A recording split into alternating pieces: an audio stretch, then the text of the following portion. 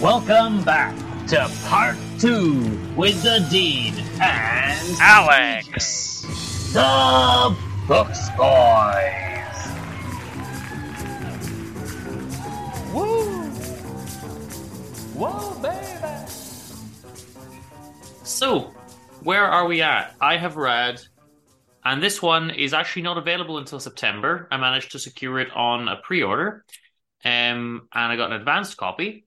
Lucky you.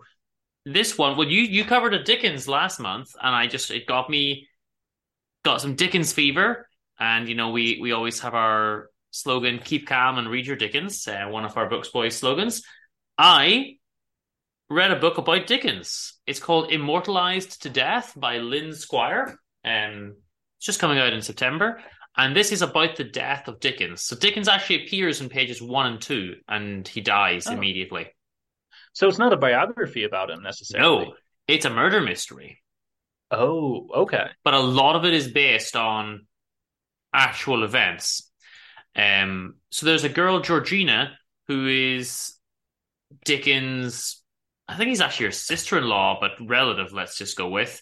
And essentially a kind of, I don't want to say housekeeper because that makes her sound like a servant, but she's there kind of running a lot of the household establishment. And her main job is to protect Dickens' reputation. And Dickens dies, and there's some scandals. There's a hint of scandals. There was a love affair at one point. There's even a hint of a potential child having been born of that. And this other relative turns up after 20 years of not being seen, Dunstan, and he's a likable chap he's a bookkeeper, and he comes in, he wants to help out, and she says, well, Dickens died while writing The Mystery of Edwin Drood. It's not finished. And she gives him busy work. She says, go and read that. See if you can find some clues. Maybe that'll shed some life into his death. Because they get it put on the death certificate that it was a stroke, but they think he was actually poisoned. Oh. And the notes for Edwin Drood, along with some letters, go missing from his desk. So there was a burglary and a poisoning. So then they go on the investigation. So it's not actually a Dickens-style book because it is a murder mystery, and Edwin Drood, which was incomplete, was Dickens' first attempt at doing a mystery book. Wilkie Collins appears in the book, which is fantastic. I love Wilkie Collins, Dickens' deputy. Is he the one who did it? No, if only. But it's nice. Some characters are very Dickensian. They go to a school at one point, and the schoolmaster's like, I'm teaching that. I don't know if you know about this in England. We refer to learning the 3 R's. And the funny thing with the 3 R's is only one of them actually starts with R. So it's reading, writing, and arithmetic. Oh. And we call it the 3 R's. But this teacher's like, I'm going to teach a different 3 R's. And it's going to be like religion and writing, but writing spelt the other way. Like I'm going to right their wrongs, and it's very much like a strict kind of, right out of a Dickens style book, And then there's this kind of orphanage type place where these two people are just very Dickensian type characters as well, and there's some fake entries in the books about children just dying everywhere because they don't really care. They're like, yeah, bring all your kids into the orphanage and we'll look after them, and all they really want is getting a few quid and just let the children die basically. And then there's a gang of kind of thugs going around. I think it's Dinky Diker, I think's the name of the guy who runs the gang. But then there's these, not even close to as good as Bill Sikes. There's like a brains and brawn type duo, like a big stupid tough guy and a little smart guy who's the brains of the outfit, and they go around getting up to shenanigans. And then there's a guy pretending to be a lord, but he's really Nobby Scrivens, the local nobody. So there's a lot of fun bits going on, a lot of Dickensian type characters. But the main story is plot driven, and it is about investigating this murder. There's an Inspector Len. He's helping with the investigation. Somehow he's just happy to tell this chap Dunstan, just get involved with him, which happens in all these old books as well. It's like, there's no confidentiality of the police. It's just like, this private citizen can just come and assist us. That trope you just got to allow in a lot of books. I really enjoyed this one, actually. It's so nice to read something about Dickens. And obviously, there's a little note at the end, how much is true and how much is fiction. And a lot of it is based on true stuff, and I wasn't aware of any controversy around Dickens' death, actually. But it's quite interesting, I and didn't know it's that a at all. fun read. It's about I was going to 350 say, pages. I read it in a day. Couldn't put it yeah, down. it sounds like it was a very fast read by the way you're describing it. So, Yeah, I have to check that out. it's fantastic. Well, once it's available to the public, I mean. Yes, guys, it will be available in the next few months. So just Do you want to give next month. the name of it again and the author so It's people can Lynn find that? Squire, immortalized to death. Bear with me a second. I think we're getting Oh, a second phone call. It's highly unusual shenanigans. Hello, you're through to Books Boys. You've got Dean on the line. Who's calling? This is Lynn Squire. Lynn, wow, that's a nice coincidence. You should call in just as we were talking about your book, Immortalized to Death. I've just been talking to my friend Alex all about it. How are you today? I'm good, and you? Good. We're good. Thank you. Lynn, I was very thrilled to read this book because if you don't know, Dickens is my all-time favorite author. Oh, okay. Well, we'll talk about that in a minute, but go ahead, please. Yeah. So I loved your book, first of all. I really loved it. As I say, I wanted to read it as soon as I heard about it because I've loved Dickens anyway. And I think I read this in one day. And it's not a a super short book. It's 300 odd pages, but I just read it from start to finish. I just couldn't put it down. So I guess that's a good thing. Absolutely, yeah. It was I knew I was going to like it just when I kind of knew what was going, the idea of the book. So essentially, we're talking about the death of Dickens, and my beloved favorite author does appear in the first 1-2 pages, maybe. Yeah, we get rid of him pretty fast, I'm afraid. Yeah, he sadly passes away at the very beginning, and then I suppose the rest of the book, it's kind of a mystery vibe to figure out the meaning behind it and how he died and was it all legit. And I suppose the idea is that it wasn't, that he was robbed and killed. um Lynn, tell us a little bit about your interest in Dickens and why you wanted to write this. Well, when you said he was one of your most favorite authors, I had to think for a minute how I would talk about this because, to be honest, I find Dickens's books sometimes a little long-winded and wordy Yeah. because that's his style, and he had these marvelous sprawling stories, and he introduced the world to all these wonderful characters. But for my taste, and it's purely personal, he does go on a little bit, and the reason I think is because he doesn't sort of organize his books around a plot. His stories are driven by his characters. Think of Pickwick Papers, right? It's Yeah, just about this. there's barely a plot at all in Pickwick. It's right. It's just these adventures of these people as they move around, which is great and a great story. I like plots.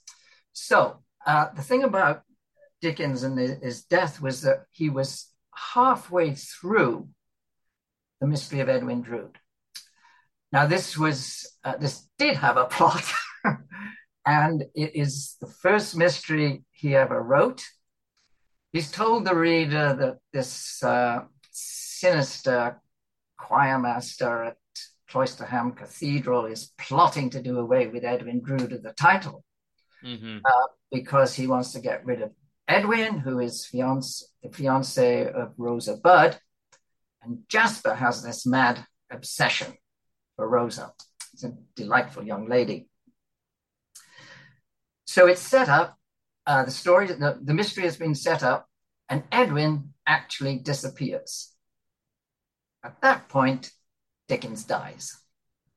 Yeah. So, the reader is left hanging, wondering what the heck happened.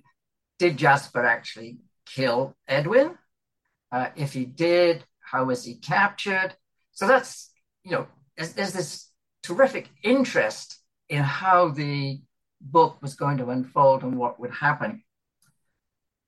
I worked out how it's going to unfold and what was going to happen. So it's more my insight into what I thought Dickens was going to write rather than my love of writing itself. Do you think you've got it right? Do you think that Or is it just you decided on a route that worked for you? Well, I tell you, um, of course, I think I've got it right. I came across one clue when I was reading it, which did not seem to have occurred to anyone else. And just to give you a little bit of context, there's been numerous attempts to work out Oh, yeah. the conclusion. There was some of them are really very clever. There's one which is a Sherlock Holmes pastiche. Others are absolutely absurd. There's one called The Mysterious Mystery of Rude Deadwin, which I have no idea what that is about. But the point is, there was a tremendous interest, and a bibliography, a 600-page bibliography, which was published in 1998, listed almost 2,000 attempts. Oh, goodness. Wow. And clues in the first half of the book to see what would happen in the rest, to figure out what would happen in the rest of the book, and to find out, was Edwin murdered and was Jasper brought to justice? Mm. And this interest has continued even into the 21st century. There was, it may have been at the West End as well, but it was certainly on Broadway. There was a musical in 2012 about the mystery of Edwin Drood, in which the audience were supposed to guess the ending. Ah, that's interesting. Yeah, and the cast were then acted out. There was a big TV production over here. We have something called Masterpiece TV. I don't know if it's on in the UK, but that was a show, a 6-part series about the story. There was even a one-day academic conference in the Senate House in London in 2014 devoted to this. So there's been tremendous interest. So my first thought when I stumbled across this clue was, well, someone else must have thought of it, surely. So I wrote up the evidence that I had, and I submitted it to a journal that comes out of the University of Kent, which is called the Dickensian, which, not surprisingly, is all about Dickens. And so I submitted it to this journal because I knew then some of the most famous Dickens scholars would be looking at this. It would get a really, really rigorous scrutiny. Scrutiny complete. They thought it was a genuine contribution to the debate surrounding the mystery of Edwin Drood, and it was published in 2012. So unless I'm getting into too much detail, I can tell you what the clue was. Oh, please do. Okay, I will tell you, but please do not tell anyone else, okay? The clue arose from the way John Forster described the outcome of the book. Forster was Dickens' literary agent and his lifelong friend, and he wrote the first biography of Dickens, a 900-page monster. And he claims that what happened was that an engagement ring, jewels were diamonds and rubies, was found in the waistcoat pocket of the decomposed body of Edwin. And these jewels, which obviously didn't decompose, they were still fine. They were to lead to the identification of Edwin's body and, well, eventually to Jasper's capture. Well, according to Dickens' timeline, this ring, which is very, very valuable in both terms of sentiment and money, would have to have remained in Edwin's waistcoat pocket for several days. Now, would you really keep a ring, priceless ring, in your waistcoat pocket for that length of time? So my thought was, no, he wouldn't. No, ring would be somewhere else. But if it was somewhere else, it wasn't on his body, then nearly every single continuation of the story would have started off from that wrong point. Okay. Well spotted. Well, maybe yeah. Anyway, having the ring now somewhere else, that opened up a new range of possibilities for the solution. And I fastened on one which stayed true to what Dickens had written in the first half of the story, 100% true to that. 2, avoided this awkward, I think it was a 3 or 4 day period when the ring is supposed to be in Edwin's pocket. And 3, reflected as best I could the tendencies that Dickens has in the way he writes stories and the way he brings them to conclusion. Mm-hmm. And that became my plot and eventually turned into Immortalized to Death. Yes. And we see, you mentioned John Forster, the literary agent and biographer of Dickens. He appears in your novel, along with, for example, another favorite of mine. I call him Dickens' deputy, good old Wilkie Collins. Yeah. So it was lovely to see him. What's your take on Wilkie? Do you prefer him to Dickens or no? Well, I mean, the stories I've read by Wilkie Collins are genuine mysteries. And I much prefer that style of writing or that focus for writing to what Dickens typically did. The Mystery of Edwin Drood, some people say, is a reaction by Dickens to the success of Wilkie Collins, who was almost his protege.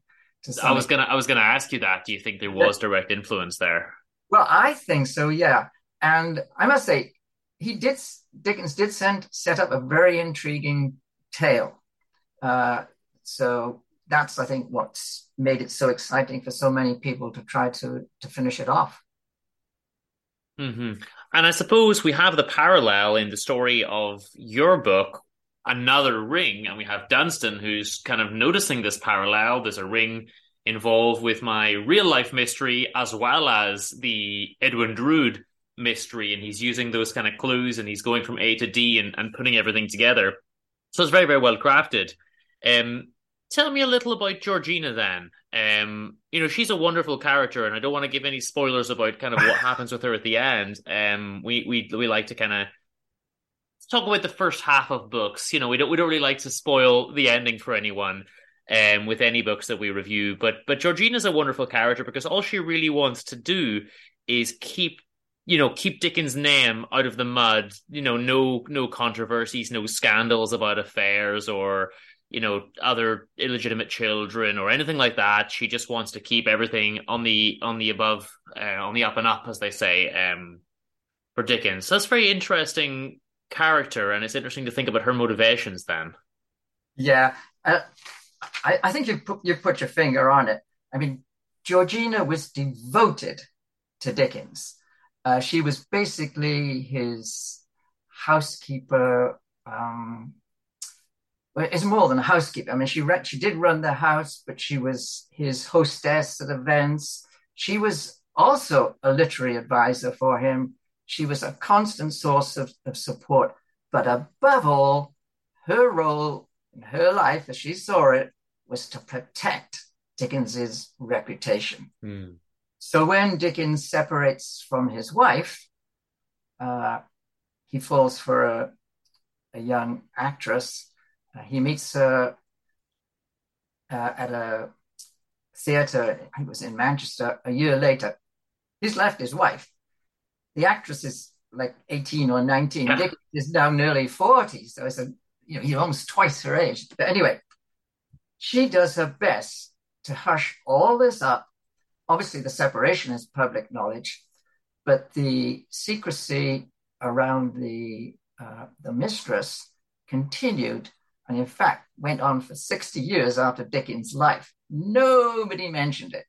It was just a few friends who knew about it. Georgina obviously knew about it, and she made sure that nothing ever got out about it. Mm-hmm. She lived till she was about 90. And so this must have been like 30, 40 years after Dickens died, her life went on. She's devoted all that time to making sure nothing ever came out that was negative about Dickens. She reviewed any letters of his, which were going to be made public, and they're all scratched out where she didn't like stuff. So the big thing about her was that she was not going to let anything interfere with this man's literary standing, no matter what. Sounds like she did a good job, a very thorough job then. Yeah, what happened was that a diary of Dickens was found in New York it was about 60 years after his death, which kind of Right. revealed It all came out then. what was going on with his mistress. But for 60 years, that was kept secret.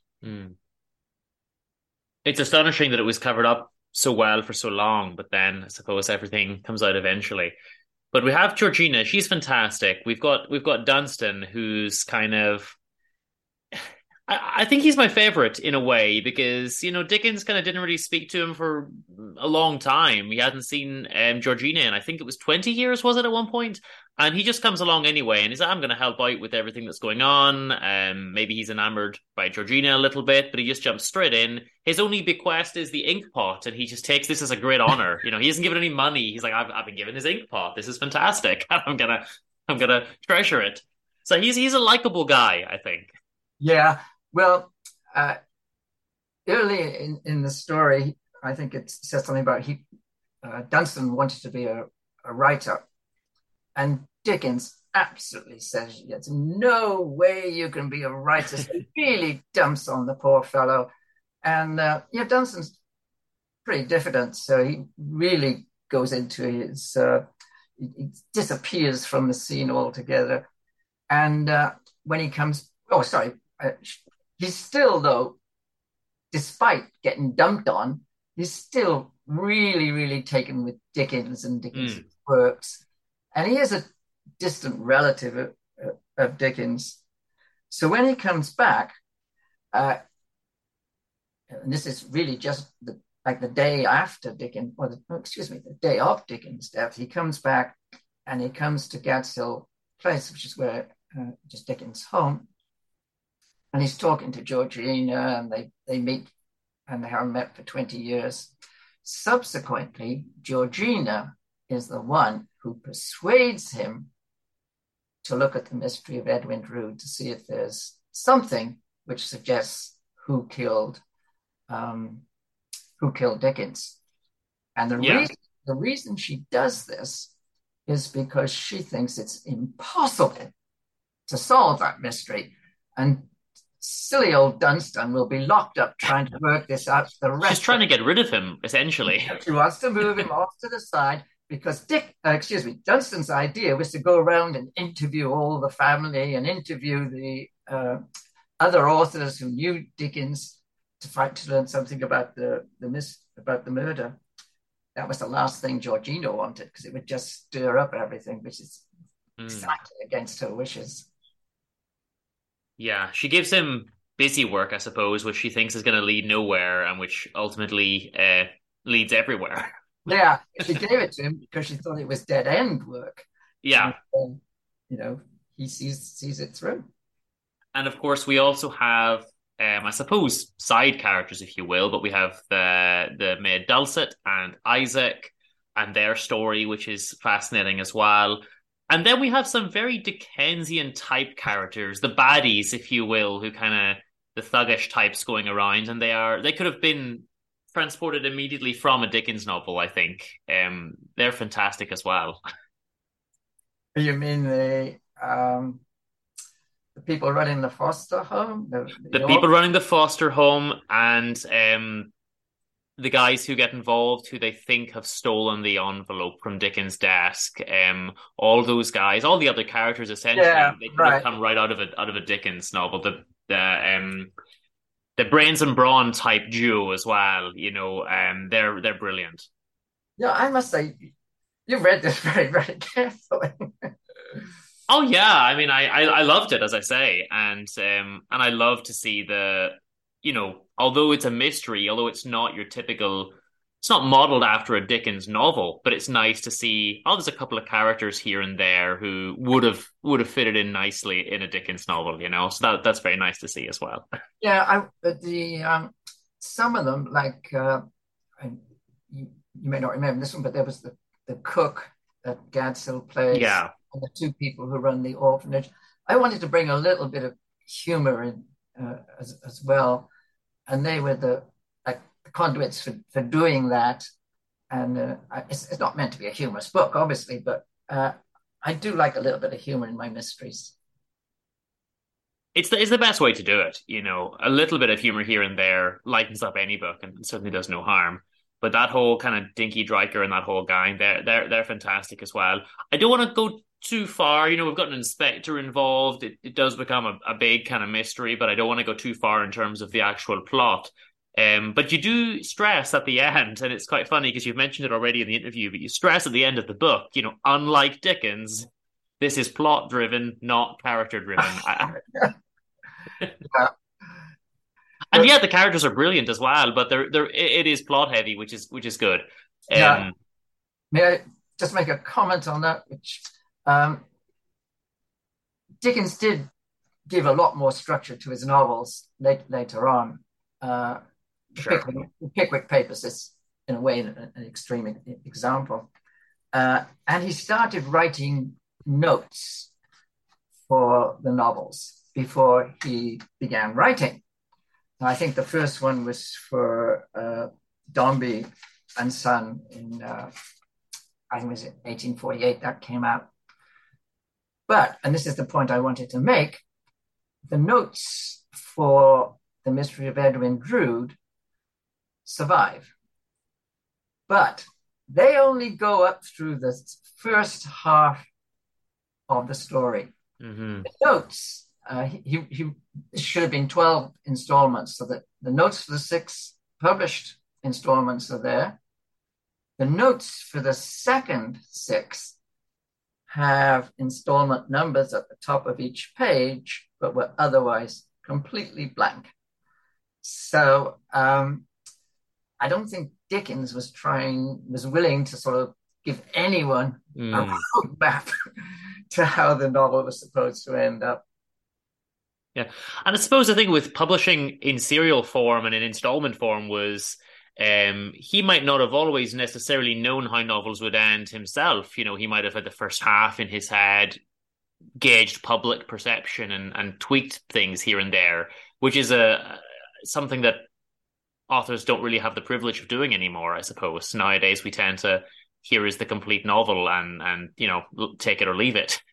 Yeah, I must say it's quite possible that he was still debating what the ending would be. A remarkable thing that I thought when I understood exactly how he wrote these books was that he did have to write them in installments. Every 30 days, he had to come up with something which was ready to go out in the next issue of the magazine. Absolutely amazing how he could do that. And I think the only way he was able to do it was because he was such a fluid, natural writer. Yeah. I mean, I slog. I write a little bit and I go back and revise it and so on. I could never have lived with those 30-day deadlines. Like very few people could do it. I absolutely. Yeah. It's an interesting way of writing. It's something that people don't do really anymore, but it's stressful. And then it takes someone like Dickens who can just write so loquaciously and verbosely to just churn it out constantly. Exactly, yeah. Well, look, I'm going to ask you, before we ask the final question, would you like to just plug your website or tell people where they can get the book? Well, I do have a website, which is called LynSquireMysteries.com. And obviously the website does talk about my books, but also the idea of the website is to spread information and knowledge about some mysteries which have just come up, which I really like. So, I'm trying to showcase some of these other books as well. Mm-hmm.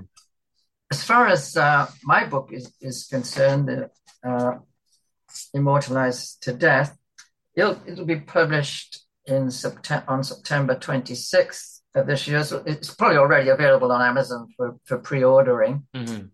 But since you've given me the opportunity, I did want to say that this is the first of a series of 3 books about Dunstan. Ah.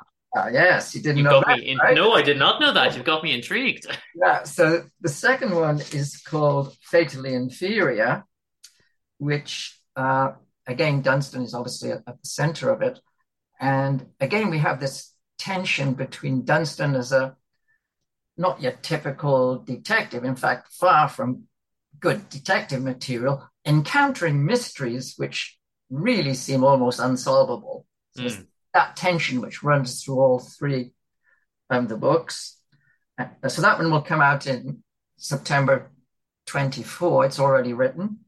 And the third one, and listen carefully to this, The Seance of Murder.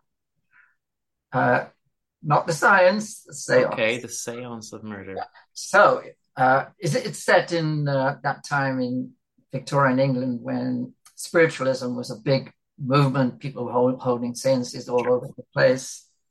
And this one, Dunstan is in an even more dire situation because he's trying to expose the murderer to the Crenshaw, to the murder of the heir to the Crenshaw baronetcy before he himself is killed. So it's a little bit more excitement there. And that one's not fully written yet, but it's scheduled for publication in September of 25. So thank you for the opportunity to share about those books. Unfortunately, it's going to be a year away before I can read the next installment, but I can't wait because they sound fantastic, the whole lot. Thank you so much for calling in, Lynn. It was a pleasure to have you on. And I loved your book, but also any chance to talk about Dickens is one I'll happily take.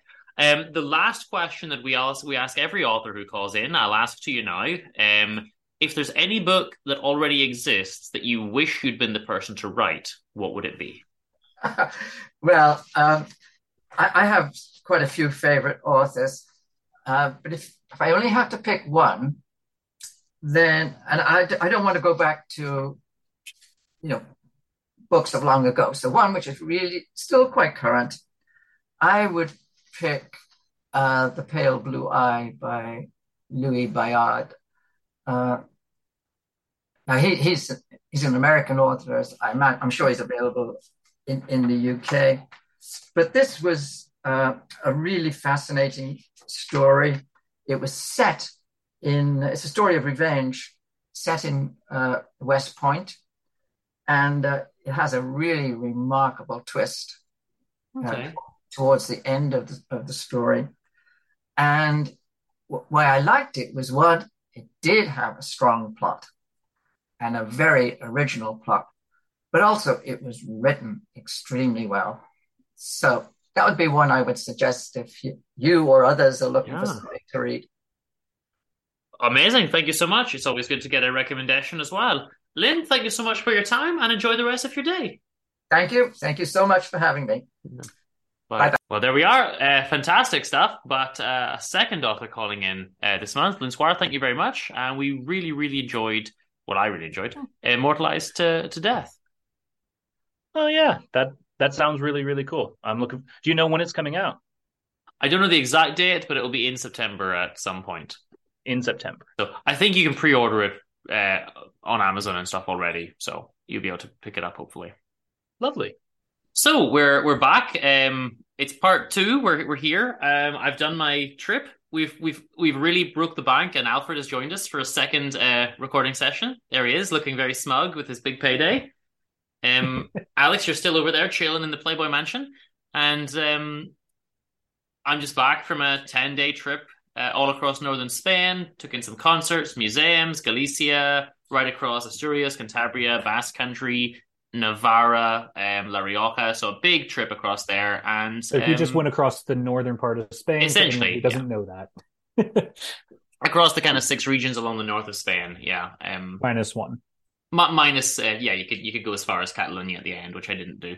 But I did the Camino de Santiago in reverse, essentially, going the opposite direction from everyone I met. But I had a good time. And we're here to talk about the last couple books that we read this month. Yeah, I read a second book. You read a second book, which is... Be proud of me. Groundbreaking territory for the co-hosts on the podcast.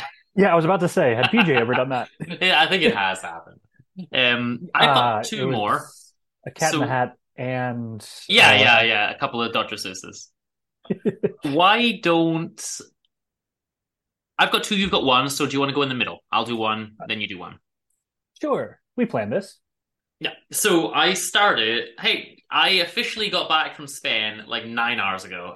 So, sorry, like 15 hours ago. So, yeah, I'm frazzled. Um, okay, I read The Bonfire of the Vanities. Do you know this at all? Like, it's kind of American culture. No. No, you only had told me a little bit about it in passing. Okay. 1987, set in Wall Street, New York type stuff. Basically, it's similar to American Psycho. Mm. Which, for anyone interested, after 2 years of promising it, I will do a movie podcast crossover with Two Chicks Talking Flicks this week, and we will review American Psycho. But this is Bonfire of the Vanities. It's a similar vibe. Imagine if it was just not as good. So, I can. yeah. It's really hard to get to that level. Yeah. Take out the kind of things that make American Psycho special, especially the movie version, right? Take out like the kind of musical aspects and the almost colorful, almost camp kind of aspects to it, take out the fun, basically. I mean, yeah, to be fair, Christian Bale has so much charisma in it. You kind of love him. And for the first time you watched the movie, you even said, like, oh, he's the bad guy? Yeah, I genuinely was shocked. That's like, this Yeah. seems like a great guy. I have no problem here. Yeah, So- he's just so charismatic. This is there's a guy, Sherman McCoy. He works for Pearson Pierce, which I literally think is the same company from American Psycho. And he's they're doing Right. stocks and shares and bonds and whatever, Wall Street people do. It's a long book. It's like 700 pages. It took me a good year to pick it up because I just thought, is this going to be boring? Do I really want to read this? I will say that I enjoyed it. And to be honest, I don't normally love American literature, but I did like this. I'll give it the thumbs up. It just lacks that little. If you forget about American Psycho and you take it on its own, it's not a bad book at all. Okay, so Sherman McCoy, his problem is he gets a little mishap. He's actually not a bad person. Okay, he's not like a murderer or any crazy thing like that. He's trying to live a simple life. The only bad thing he's really doing is having an affair. Okay. So he's having an affair with a girl called Maria, and he gets in big trouble at the beginning of the book. He goes out, he rings up his mistress, and accidentally rings his wife instead. He's like, Maria. And his wife's like, Sherman, is that you? He just hangs up and goes back home and plays it cool, kind of, saunters in with a whistle. Like, was that you on the phone? Wait, what? No, I didn't know anything about the phone. So, yeah, in the 70s, so no caller ID. yeah, gets in trouble for that. Of course, it turns out, the mistress has got this penthouse kind of suite that she takes people to. She's got other guys going there as well, but they have their little relationship. One of the big themes of the book, though, is racism. The interesting thing is none of the main characters are actually racist, but it's more that they're afraid of being perceived to be racist in this kind of 80s USA. So what happens is they go out for a drive in the Bronx, and they take a wrong turn. I think they didn't plan to be in the Bronx. And they accidentally, basically the car stops, and these two black kids come over, and they say, do you need some help? And they're thinking, okay, either these guys are genuinely trying to help us, or they're going to come and mug us. So the stereotype kind of plays in. Yeah, that is a bit of racism there, though, But to assume that. they didn't know either way, And the thing is, they get in the car and they drive away, but the girl drives, not Sherman. And she accidentally hears a little ding as she drives away. And he says, did you hit one of the kids with the car? And she's like, we don't know. We didn't see it. We didn't hear it, And then, of course, the kid gets hit with a car. And it turns out that one of them was planning on robbing them, but the other one, the one that got hit, of course, was not. He was just a good guy. They even portray him as a kind of honor student, struggling with a tough life, trying to do better than the area he's from. He's from the projects and that kind of stuff. And he's trying, his family are trying to like improve their situation. And there's a guy, Reverend Bacon, who's really, really championing the kind of perception of black people in the community. So he gets on board with the case, and it becomes like a massive, statewide scandal. Everyone's out to try to find who did it. The thing is, McCoy's not a bad guy. First of all, he wasn't driving the car. And secondly, he says, we got to go to the police. Like, we might have hit someone with the car. And she keeps saying, it's my decision. I was driving. We don't know for sure that we did anything. You don't want to get in trouble for your affair. Shut up. And he's really worried the whole time, and he keeps saying, I really think we should go to the police. Like, I really think we're making a mistake here. Of course, it all comes out in the end, and he's the one they go after, not her, because it was his car. Sure. Yeah. This sounds a little bit like the premise of that Spanish movie you showed me, where they accidentally Oh, kill yeah. someone and then put them into the lake. And Contratiempo. Yeah, the Oriol Paulo film. I suppose there's actually some similarities there, a that little sounds bit, very yeah. interesting. Yeah, I like that. But what's essentially happening is the police are doing their job just fine. So this is what I mean when I say there's no real intended racism. The police are treating the case just like they would treat any other case. The problem is Reverend Bacon's stirring up this idea of they don't care about a black kid getting killed, or he doesn't even get killed, sorry, but he's in hospital unconscious. And they think, if this had been a white kid hit by a black driver, it would have been a big scandal, which is probably true to an extent. So they make it a huge scandal, and they really, really play up the racist angle. And then because of that, the police and the detectives and the mayor especially, they're like, oh, I'm up for re-election. I can't let anyone think we're being racist. So we've really, really got to go to town on this guy. And like, he's going to get jail time. He's going to get in big trouble. Even though the guy didn't do anything, it's almost like he's the scapegoat now for like the racist pressure cooker that's building up in the city, because we can't let anyone think we're going lightly on him. Because of course he's a rich Wall Street guy as well. He's not just some poor white guy who walked in off the street. So it's this idea, millionaire in his Mercedes, does a hit and run on some black kid and doesn't care. That's the angle they're going with. So, did this book made you feel for a rich person there, Dean? No comment. No, the interesting thing is I do feel for all parties, because of course you got the poor injured kid, you got his mum who's worried sick. The only person I don't really feel for is like the judges and the mayor, because they're just like, we got to get reelected, and the mayor's getting booed and he's getting jeered by not just by black people, but like by Jews, by Hispanics, like a lot of different groups who do not like him. So his whole thing is like, I've got to fix this kind of racist perception. Doesn't really matter about the truth or who gets screwed over. I've got to look out for myself, essentially. And the judge wants reelected as well, so he's like, that's going to look into how the kind of case plays out. And of course, Sherman gets taken from his fancy, $4 million apartment and ends up having to spend a night in prison. And he's like horrified at this change of events. Meanwhile, Maria, the mistress, she's just gone off to Italy for a while, and she does eventually come back. But interestingly, even though she admits the whole time, and he has a recording of her saying that she was the one driving, they say, yeah, but you took that without her permission, so that can't be admitted as evidence. And without that, we think you were driving, so you're going to go down for this. It's like, that seems really, really unfair. Yeah, that definitely does. And he keeps saying, like, they can't do this, can they? And it's like, yeah, they can. Like, unfortunately, that's how the court system works, basically. And there's a lot of unfairness. Any way they want. Yeah. There's a lot of unfairness with the way the legal cases are done.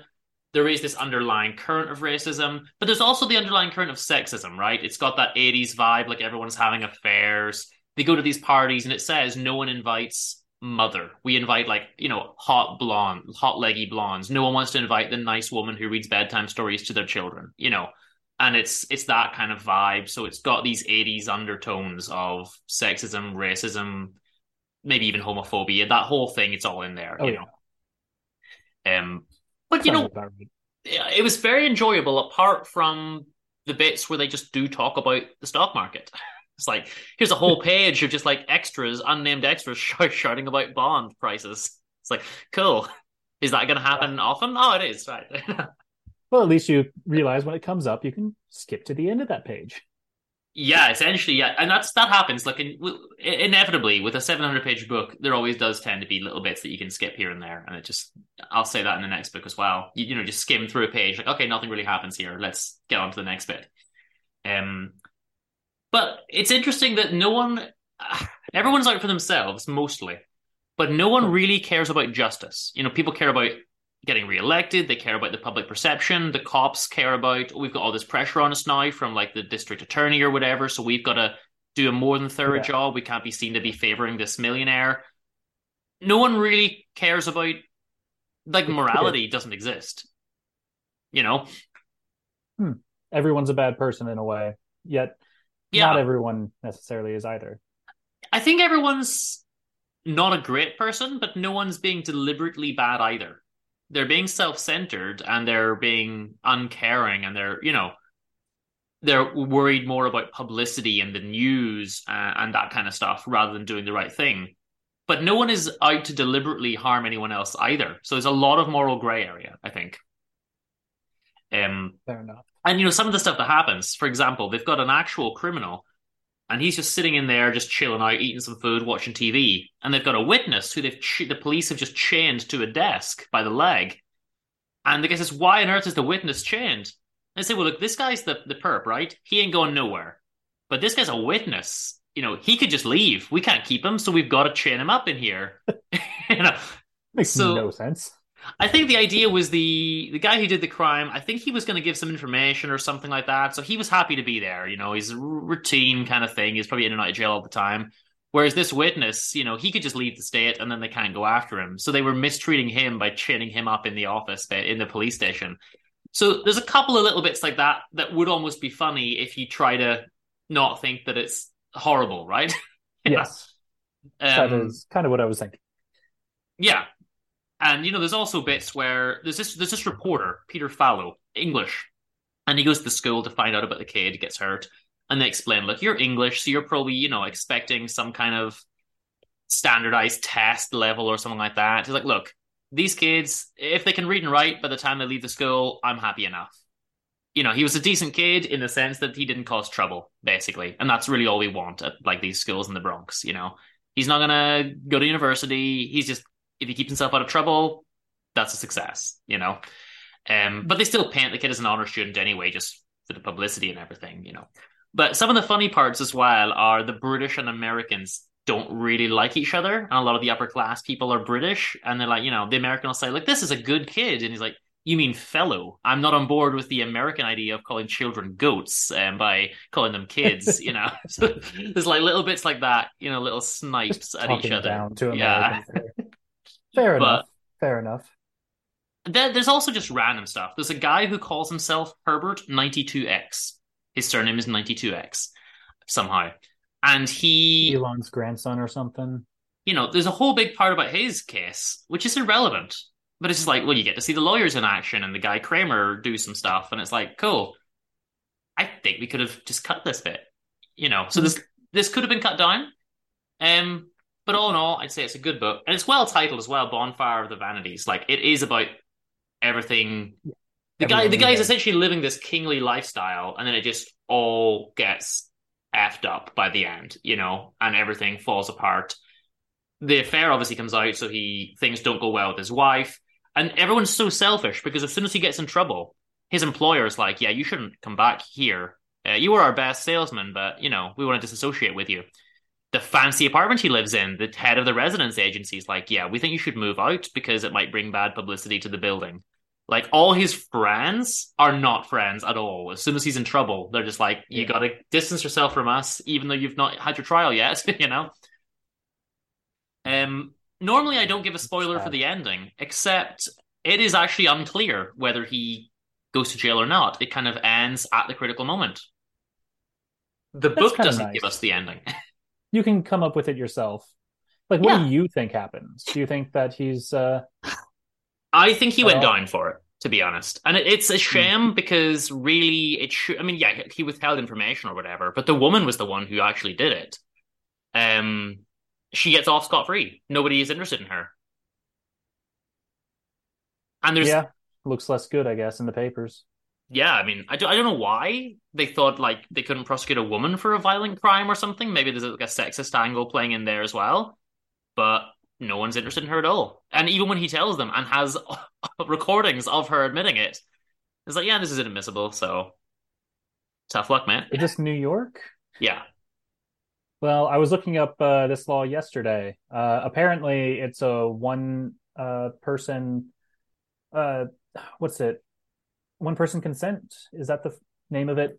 Okay. Anyway, only one party has to give consent to be recorded. Right. Yeah. So, the way they do this is they say something like you can record yourself and the other person, but you can't have a recording that a third party made, and they go into lots of distinctions, and then they have to lie about where the recording came from and all this kind of stuff to try to get it like admitted to the case. And then what happens is the bail gets set, and the bail ends up getting set like ridiculous amounts, and then there's a retrial and a mistrial, and it drags on and on and on, and it doesn't seem to go anywhere for a long time, and then it just ends. But overall, I liked it. Yeah. Good to hear. Good to hear. Moving on to my book. Your turn. So you said last time, part one, that you'd never done a horror book before. Well, here's number two. So I read Dracula. You read the ultimate horror, right? The fantastic, the gothic stereotype, the horror book. It really is, yeah. Probably peak horror in everyone's mind, right? You have that in Frankenstein. Like Mary Shelley might have even... I haven't read Frankenstein, unfortunately, but I don't know. She might have perfected it. I think this is better. You think this is better? I do think this is significantly better, actually. Interesting. Yeah, I don't know. But for Dracula here, it's very different than what I had expected for the story, because I feel like the version I saw as a kid was you go to the castle and the entire story is at the castle, trying to survive there, and then you try to take out Dracula at the castle. This is done as a diary, and it starts off with Jonathan Harker. He goes basically as a lawyer trying to, I guess, sell property or help Count Dracula get property over in England. And he gets trapped, eventually escapes after injuring the Count, and then you get to move on to other diaries. So his fiance, then you also have a doctor who's doing research with this insane patients. Then you also have Renfield. Yeah, Renfield is an interesting character. I liked seeing more what the doctor thought of Renfield than the other people. So did you know all of these characters? So you've obviously got Abraham Van Helsing, you've got Jonathan Harker, Renfield is the insane patient. Some movie versions I've seen combine Renfield with Van Helsing, which was madness. That makes no sense. It makes no. I've seen versions that just conflate characters to make the book easier, and it's just really crazy things happening. You've also got Mina, isn't it? Mina, yep, Mina and Lucy. Mina is Jonathan's fiance. Lucy is Arthur's. Lucy Westenra, isn't it? I think you're right. Yeah. She's to get married to Arthur. She actually has 3 different suitors: Arthur, the doctor I just mentioned, and an American, Quincy. That's right. Quincy Jones, isn't it? I think so, yeah. Quincy is a weird character because they're just like, his character's American. He's And I guess that even at that time, there were stereotypes like, I'm going to get some Winchesters over here so that we can take out Dracula and stuff. And I think they even give him some of the way of talking. And it's like, okay, Americans into guns. Has this always been a thing? I love it. I guess so. I do love it. For a lot of this, Jonathan going over to the castle, it has such an amazing gothic setting. Really funny point early on in this, though. He sees the Count leaving the castle after he suspects something's up.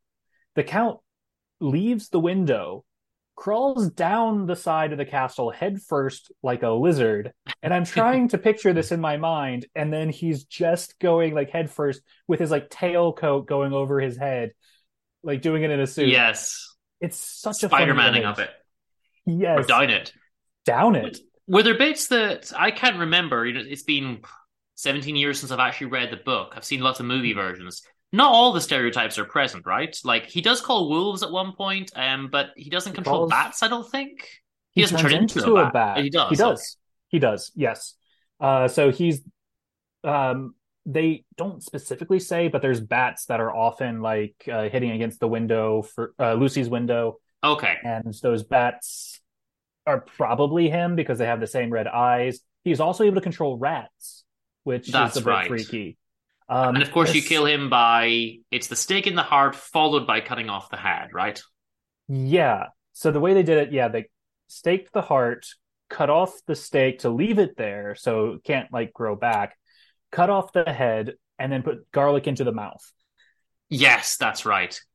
But everything is in here. They have so much lore that that was my favorite chapter. Van Helsing going into the different lore, the powers that he had. He talks about it's like, yeah, he can turn into mist and change into bats and become really small, or he can't travel over like high tide, stuff like that. But he can travel over running water. They do mention that part. There's a lot of lore. I mean, I think this is fantastic, right? Technically not the first vampire story because we have Camilla, also by an Irish author, but this is the Yes. by Sheridan Le Fanu. But this is the ultimate vampire story, right? And for me, vampire, I always liked them more than anything else, more than monsters, werewolves, mummies, anything like that. Vampires had this certain kind of elegance to them because obviously with Dracula being a count and living in a castle, right? They just had this kind of specialness. There's a romance and a almost a sexy aspect to them. There's something special about vampires for me.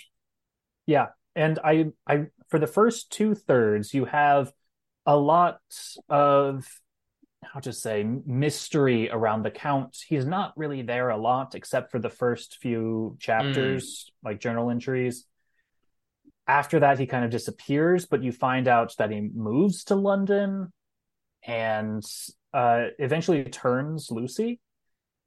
You don't see a lot of this. You just know that something's going wrong. Lucy's going like sleepwalking, and then she's losing a lot of blood. We have no idea what's happening. Imagine you know nothing about vampires. You just be like, what is going on? What is going on? This is something really creepy is happening, and you don't know what. I've never understood this. If he bites them, they eventually die, but if he makes them bite his blood, him, then they turn? Yeah, they have to drink his blood. Cool. So he opens up his chest and has them. Yeah. Look, this is a distillery, and you weren't expecting that. You weren't expecting it to be letters and diary entries and things. I wasn't. I suppose no one is. But was it still okay? Pleasantly surprised by it. Yeah, okay. Yeah. And so I will say that first 2/3 is really, really good. There's mystery to it. You have a ghost ship basically arrive. You said you didn't like this part, but I was going to bring that up. I really enjoyed it because you get all these entries by the captain saying, yeah, everything's fine on day 1, and then we've had some people disappear, and then now my first mate just jumped off the ship, and then he's like, I'm going to make sure we get to port, and ties himself to the wheel and just shows up dead at that's cool in England. I like that. And then a wolf comes off, which is the Count, and runs away. And I think I didn't like this bit because I generally don't like things set at sea, and ships, submarines, anything like that bores me. And also, the main characters aren't in this sequence, so I was like, I don't care about these sea people, Yeah, I was like, this doesn't really matter. Then I realized, no, it actually does. But I liked it as well because it wasn't long. It really was maybe 10 pages, 5-10 pages. So it was really good. Good. The issue is the Count wasn't intimidating for the last third. He lost all intimidation because the last third is him running away. Right, okay. It's just like, you guys destroyed my boxes. I guess the boxes have dirt that he's allowed to sleep in and transport himself to. But the last third is like, we're going to find these boxes. We're going to put these wafers in them so he can't use them anymore. And then he had one left and then runs away to Transylvania. And then it's a kind of spoiler. They defeat him. But defeating him was the second to last page and 2 sentences. Oh, wow. Right.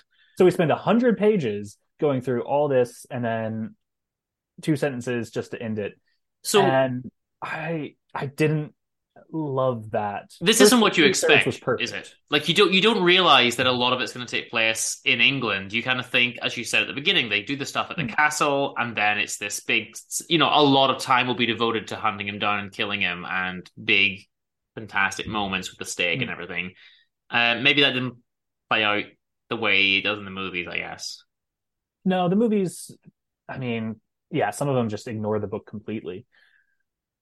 But I still enjoyed it. Again, like the first two thirds were riveting. I was Mm. able to get through them super quickly. It was that last third that I'm just like, right, we're going to spend 100 pages on a ship, following another ship, hypnotizing Mina because she was about to be turned. And it's like, okay, we can get to the end now. Yeah. But you know what? I will say that for something written just before 1900, It is 1897, Victorian literature, yeah, it technically. holds up very well. It's a Yeah. great novel. And it's my favorite. We were talking about this before we came on recording. It's my favorite Irish novel. Like, I think it's very good. Um, there is in Dublin a plaque. I don't know where, but I've seen it. A plaque to Bram Stoker. Also, when I visited Dublin Castle, they mentioned that he used to work there just as like a functionary, like an account type, book, whatever, going through and he tried to write a book about his job essentially before Dracula, and it was like terribly boring, and no one was interested in it. It's like the day to day like workings of my kind of bookkeeping job, and no one was interested in that. And it's like, oh, how about I do a vampire from Transylvania? Like that could be something more interesting than my job. I mean, I don't think anyone is surprised to hear that Dracula is a good book. No, I hope not. I hope not. But I would say, like, go in uh just open because it's going to be different than what you expect Mm. at first. And I do think you should still like keep with it at the very end. It's kind of like sitting through a 3 hour movie. Like you can really enjoy a lot of it, but it does drag on near the Yeah. end. How does it read? Like, I find it a tricky read. That's because I was 13 when I read it. And Victorian literature was tough. And I remember it being very long, but it's probably not that long, is it? Like a standard 300 page kind of fare? So mine is 350 pages with quite small print. I don't know. Okay. Yeah, okay. So it could go over that if It the could be print was like bigger. four, Yeah, 450. Yeah. fair. I don't just a small thing. I don't understand how the chapters work out because the chapter starts Jonathan Harker's journal, and then in the middle of that chapter, it'll change to another person's journal, and there'll just be a Right. different entry. And then the next one's like, okay, we're going to go to Mina Harker's journal. Okay, Okay, so it's that's all over why the that the place a little start bit. of a chapter. Yeah, I fair. it's not bad. I just don't think chapters are necessary in this because it really is If just it's letter diary journey entry. entries, yeah. Yeah. Anything else to say about Renfield before we wrap this book Oh, up? I really should be talking about him because Renfield is a fascinating character. I love what the Doctor says about him and how he builds him up because Renfield will eat living things. Hmm. Zoophagous, I believe, is the name. And he starts off with flies, and then he'll feed the flies to spiders. He'll also eat the spiders, but then he'll feed the spiders to birds, I think, and then feed the birds to a cat. Then he'll eat the cat. He'll eat the cat because that cat has consumed so many lives from the flies and the spiders and the Mm, birds all in one. It's like, okay, this is fascinating. He wants to be Dracula, which is hmm. crazy. And he calls Dracula his master. I I liked him as a character. He was Dracula doesn't really care for him, perfectly though, does insane. he? He's kind of a pawn, really. He's just a useful aid. I don't know why Dracula would have any contact with him at all because nothing nothing happened with Renfield, to be fair. Hmm. He just he escapes every once in a while somehow and like will talk to the count, but Now, I don't know why. did you pick up on the detail that Renfield, again, I don't know if this is canon from the book or if one of the movies I've seen made it up, and that's the problem when there's so many different versions of this. Supposedly, Renfield did the job Jonathan did, going to the castle to help with Dracula's affairs, and was driven insane by Dracula before Jonathan comes. That's at least one version I've seen. Did that Oh, come in the interesting. book? I definitely didn't get that. That might just be a movie Okay, thing. might be something they added. It's very difficult. As I You say, I've seen movies conflating characters. I've also seen Lucy and Mina conflated into one character before, rather than have two girls. you kind of could because I think it could have ended after defeating Lucy. You have another 50 pages going after the Count. Keep it short. You don't need to double that. Yeah, fair. But It's kind of a overall, boring chase. you liked it. Yeah, yeah, definitely. Good. Any I would ideas what you're recommend. going to read next month?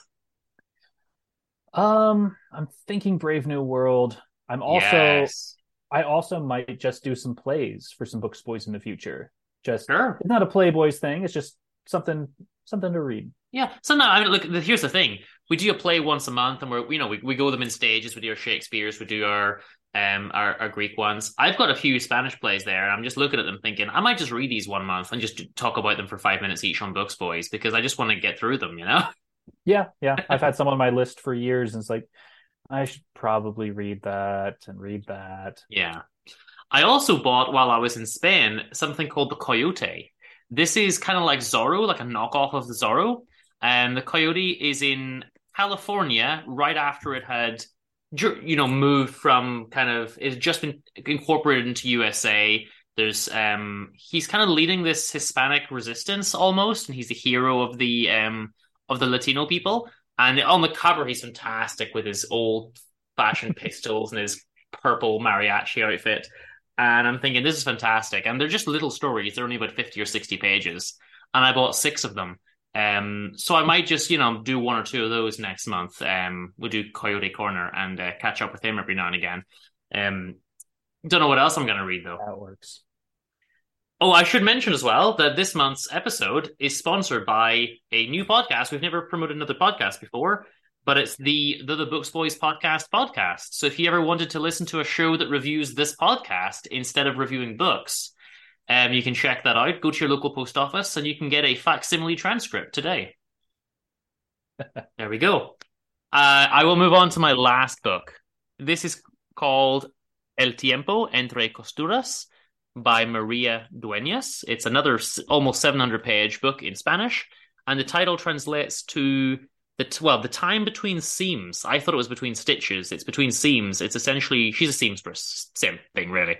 There is a Netflix version, though. They retitled it The Time in Between, which sounds a bit nicer in English, I guess, than The Time Between Seams.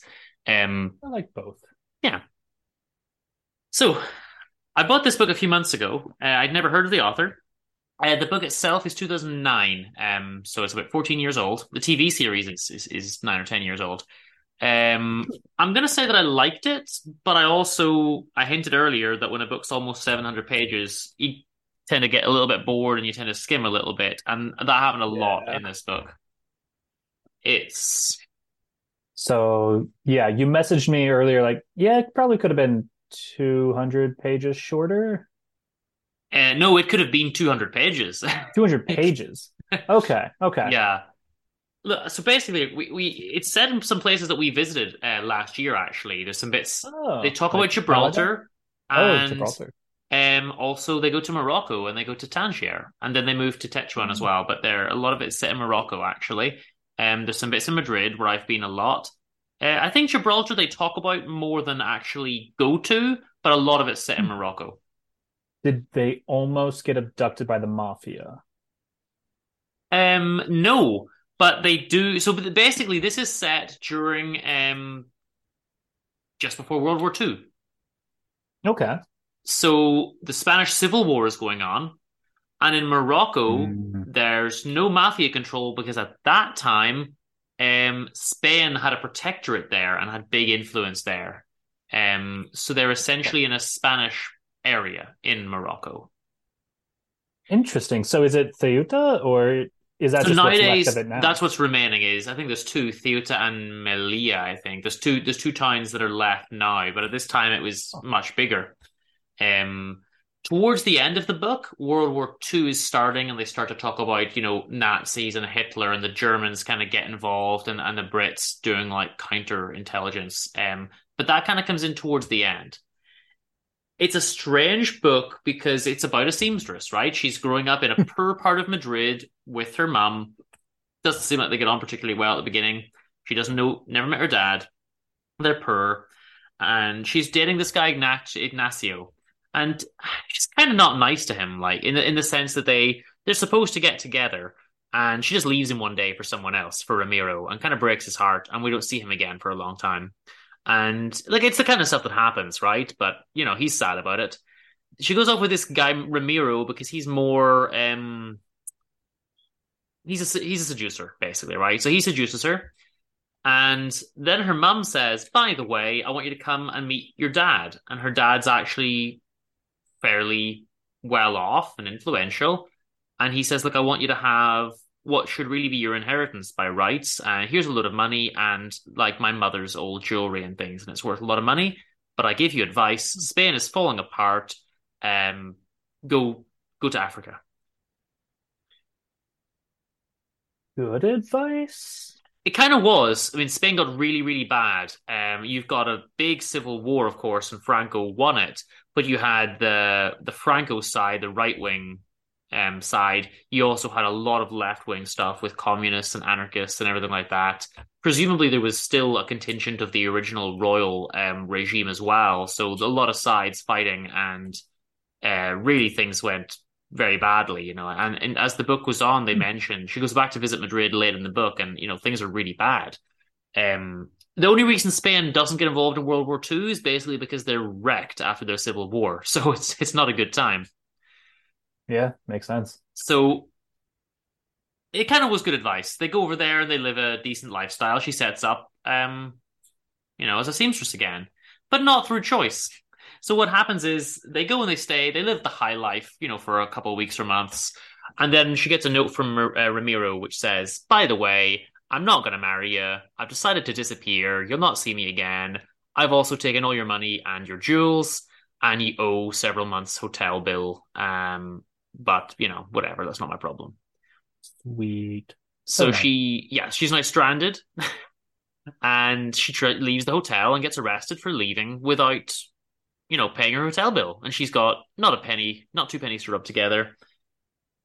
A jealous half-brother doesn't like that she got inheritance and tries to put in a case for her stealing the jewels as well. So luckily, the police commissioner's kind of sympathetic. And he says, look, I've talked to the hotel. They're going to give you a year to pay the bill. You've got to give me your passport. You can't leave. I know someone you can stay with. And you're going to have to work and, you know, save up the money. So she opens it. And the person she stays with, initially you think she's not going to be a nice person.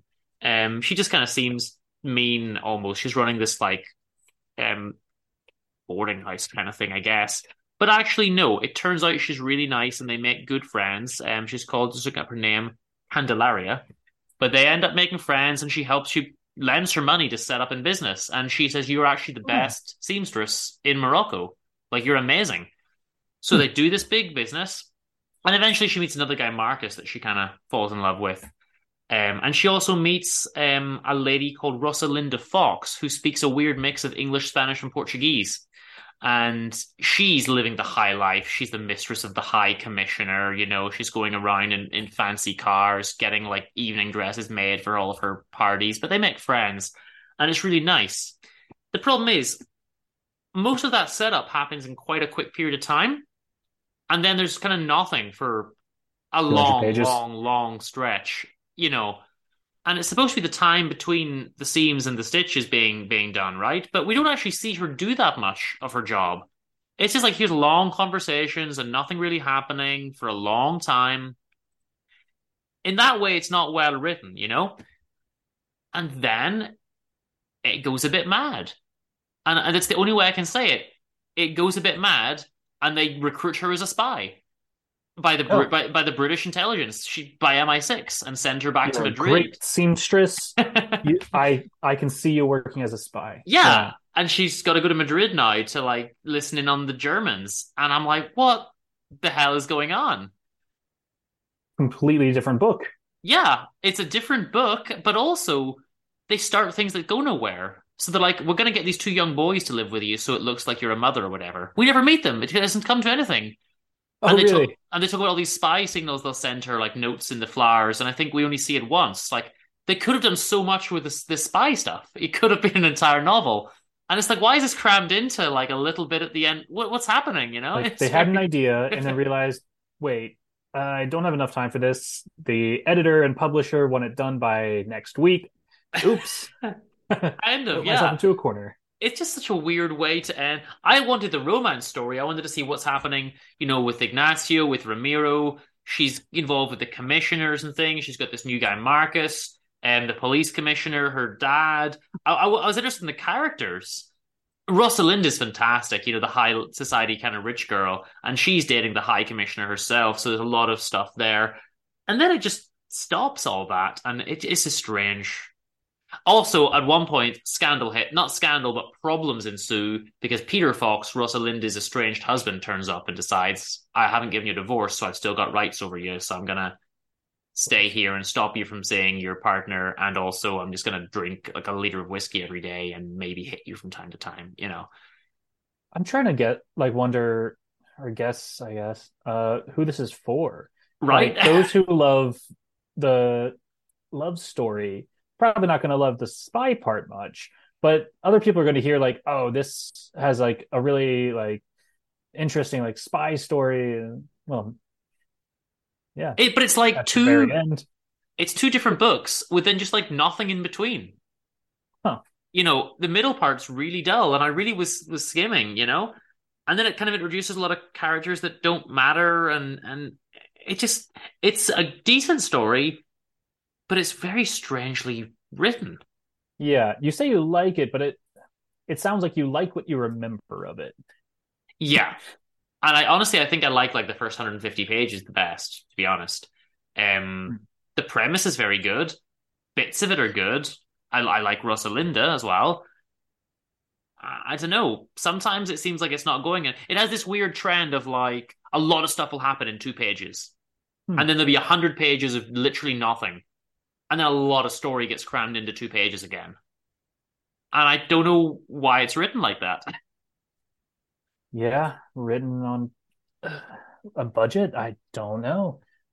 It's not bad, and I don't want to make it seem bad, but I did get bored at times, Yeah, I get it. So it sounds like this Books Boys, we've liked pretty much every book. I think we've liked every book. Yeah, more or less. The odd, I mean, for example, with this one, the odd criticism here or there, but more or less, yeah. We've liked almost everything, and we've read a lot. Yeah, we did. Maybe next month we can take it a little easier. I'm probably going to read 1 book next month and maybe a play. Fair enough. I will. I don't know. I'll do a couple books, but I'm not going to be. You're I got obviously a big going to read show more coming up this month, so I'm going to be focusing on that. I'll try to read like a book a week maximum. Keep it a bit shorter. Speaking of plays, come check us out on Patreon, Books Boys. That's right. Patreon.com/booksboys. We also do Playboys there. We're currently doing the Greek theater. You might have already said this at the beginning of the episode. No, it's someone else doing the plugs. Fantastic. Yeah. So go ahead and check us out. We have the Shakespeare's coming out for free now, but on the Patreon, we're doing the Greek plays. And we are just about to start in the next couple days. Sophocles, I believe. We'll be starting Sophocles. I can't remember what we're starting with. It's Oedipus Rex, isn't it? Yeah. It's Oedipus Rex. There we go. Oedipus the King. So that's one of the most famous Greek plays, I guess? It is definitely the most famous. Yeah, okay. There we go. Oedipus the King, yeah, everyone knows it. I don't think there's another more famous one. Fair. So looking forward to that. I hope it holds up. Some of the others didn't hold up as well as we would have liked. Aeschylus, unfortunately. Well, he was the first. Yeah, we learned from him. He's the equivalent of Jane Austen, right? You need the kind of demo that is sort of there but not quite, and then you get the Victorian amazement. That's what we need. Exactly. So, guys, check that out, and of course, at Books Boys Podcast on Instagram. You got booksboys.com. You got some links. Got some music on Spotify. Buy a T-shirt. Tell your friends. Kiss a puppy. Whatever. And we're going to end with a song. I had planned on ending with what I thought was a decent song. And then I thought, why don't I not do that? Because many years ago, I made a song called Here Comes Dracula. And I think it's terrible, but I just thought it was fitting. Oh, no. So if you want to hear organ and spooky voice because you talked about Dracula, then I'm going to play that. So it's Here Comes Dracula. And then, of course, the end credits will play. So stick around for those. And skip ahead to them. Skip ahead, whichever, If the DJ would spin that record, we'll be back in about a month. Boy.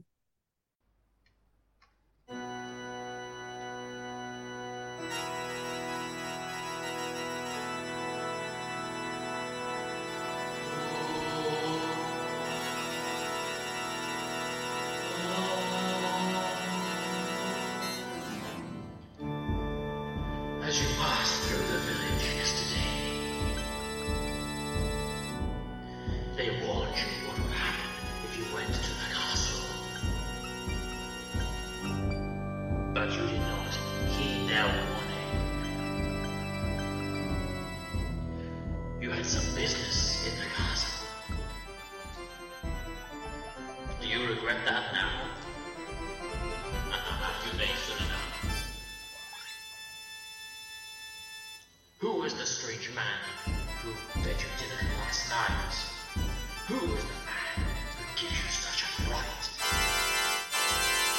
Here comes Dracula! We arrived at the table laid for us, so one of the chances that his servant takes us to our rooms that were prepared in advance.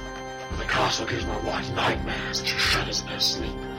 Just when we think we're safe, I'll open my door and take a peek. Who is that man standing there? Here comes Dracula! I know we must leave this frightening place, so I wake my wife and friends and I bid them please make haste. We must steal away at daybreak before the servant wakes. That's our best chance, lest our freedom he take. Let's try not to wake the master.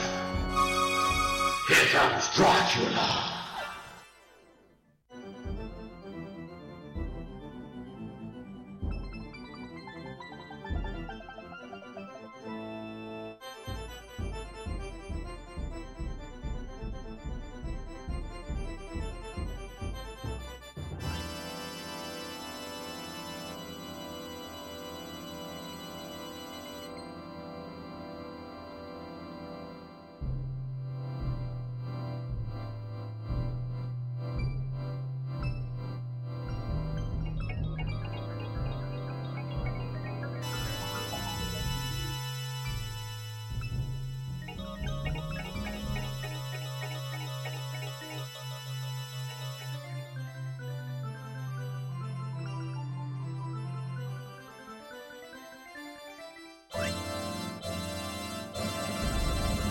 Here comes Dracula!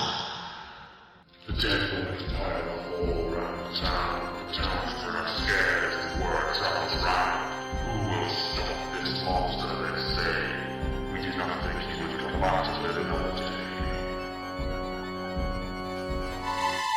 Here comes Dracula! But now it's Surfing Dracula, doing the Transylvania twist.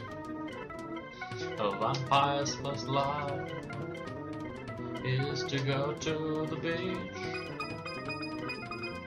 surfing Dracula. Whatever happened to my Transylvania twist? Aha! As he's coming down the stairs, the women gaze into his eyes, and then they give themselves to him completely. They've been hypnotized.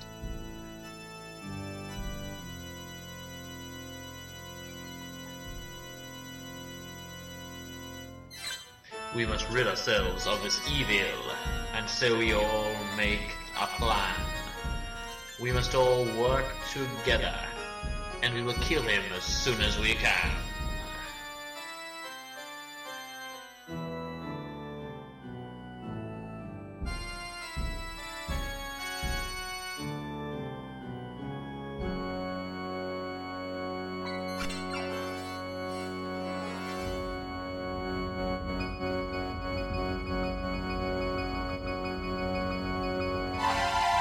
Here comes Dracula! Catching our unawares, we pour salt onto the ground. We take our garlic and crosses and all gather round.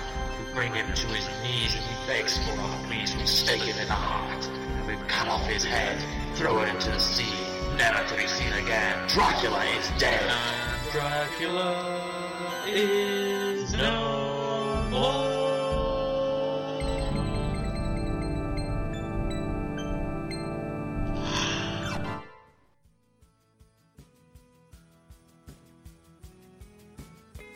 Books Boys was presented by The Dean and Playboy Alex in association with Thaddeus Penguin Productions. This episode was brought to you by our sponsor, The Books Boys podcast. If you would like to get in touch, you can email us at booksboys@hotmail.com or visit us at booksboys.com. The intro uses Driving in the 70s from the Of Soundtracks and Garage Bands EP by Trapdoor. And the outro uses Dog's Light by Bravo Max from the album of the same name. All music used is either PodSafe or used with permission. If you'd like to support the show, go to patreon.com/booksboys, get the show early and all of our bonus Spoof Fan the Boys shows. And you can also check out our music on Spotify or Apple Music. thank you kindly for listening to us. Please tell your friends, and come back next time for another episode of Books Boys. Read some books! Oh, goodness me. I'm just back at a 14-hour bus journey at a busy day. Was that 2.5 hours? Lord have mercy.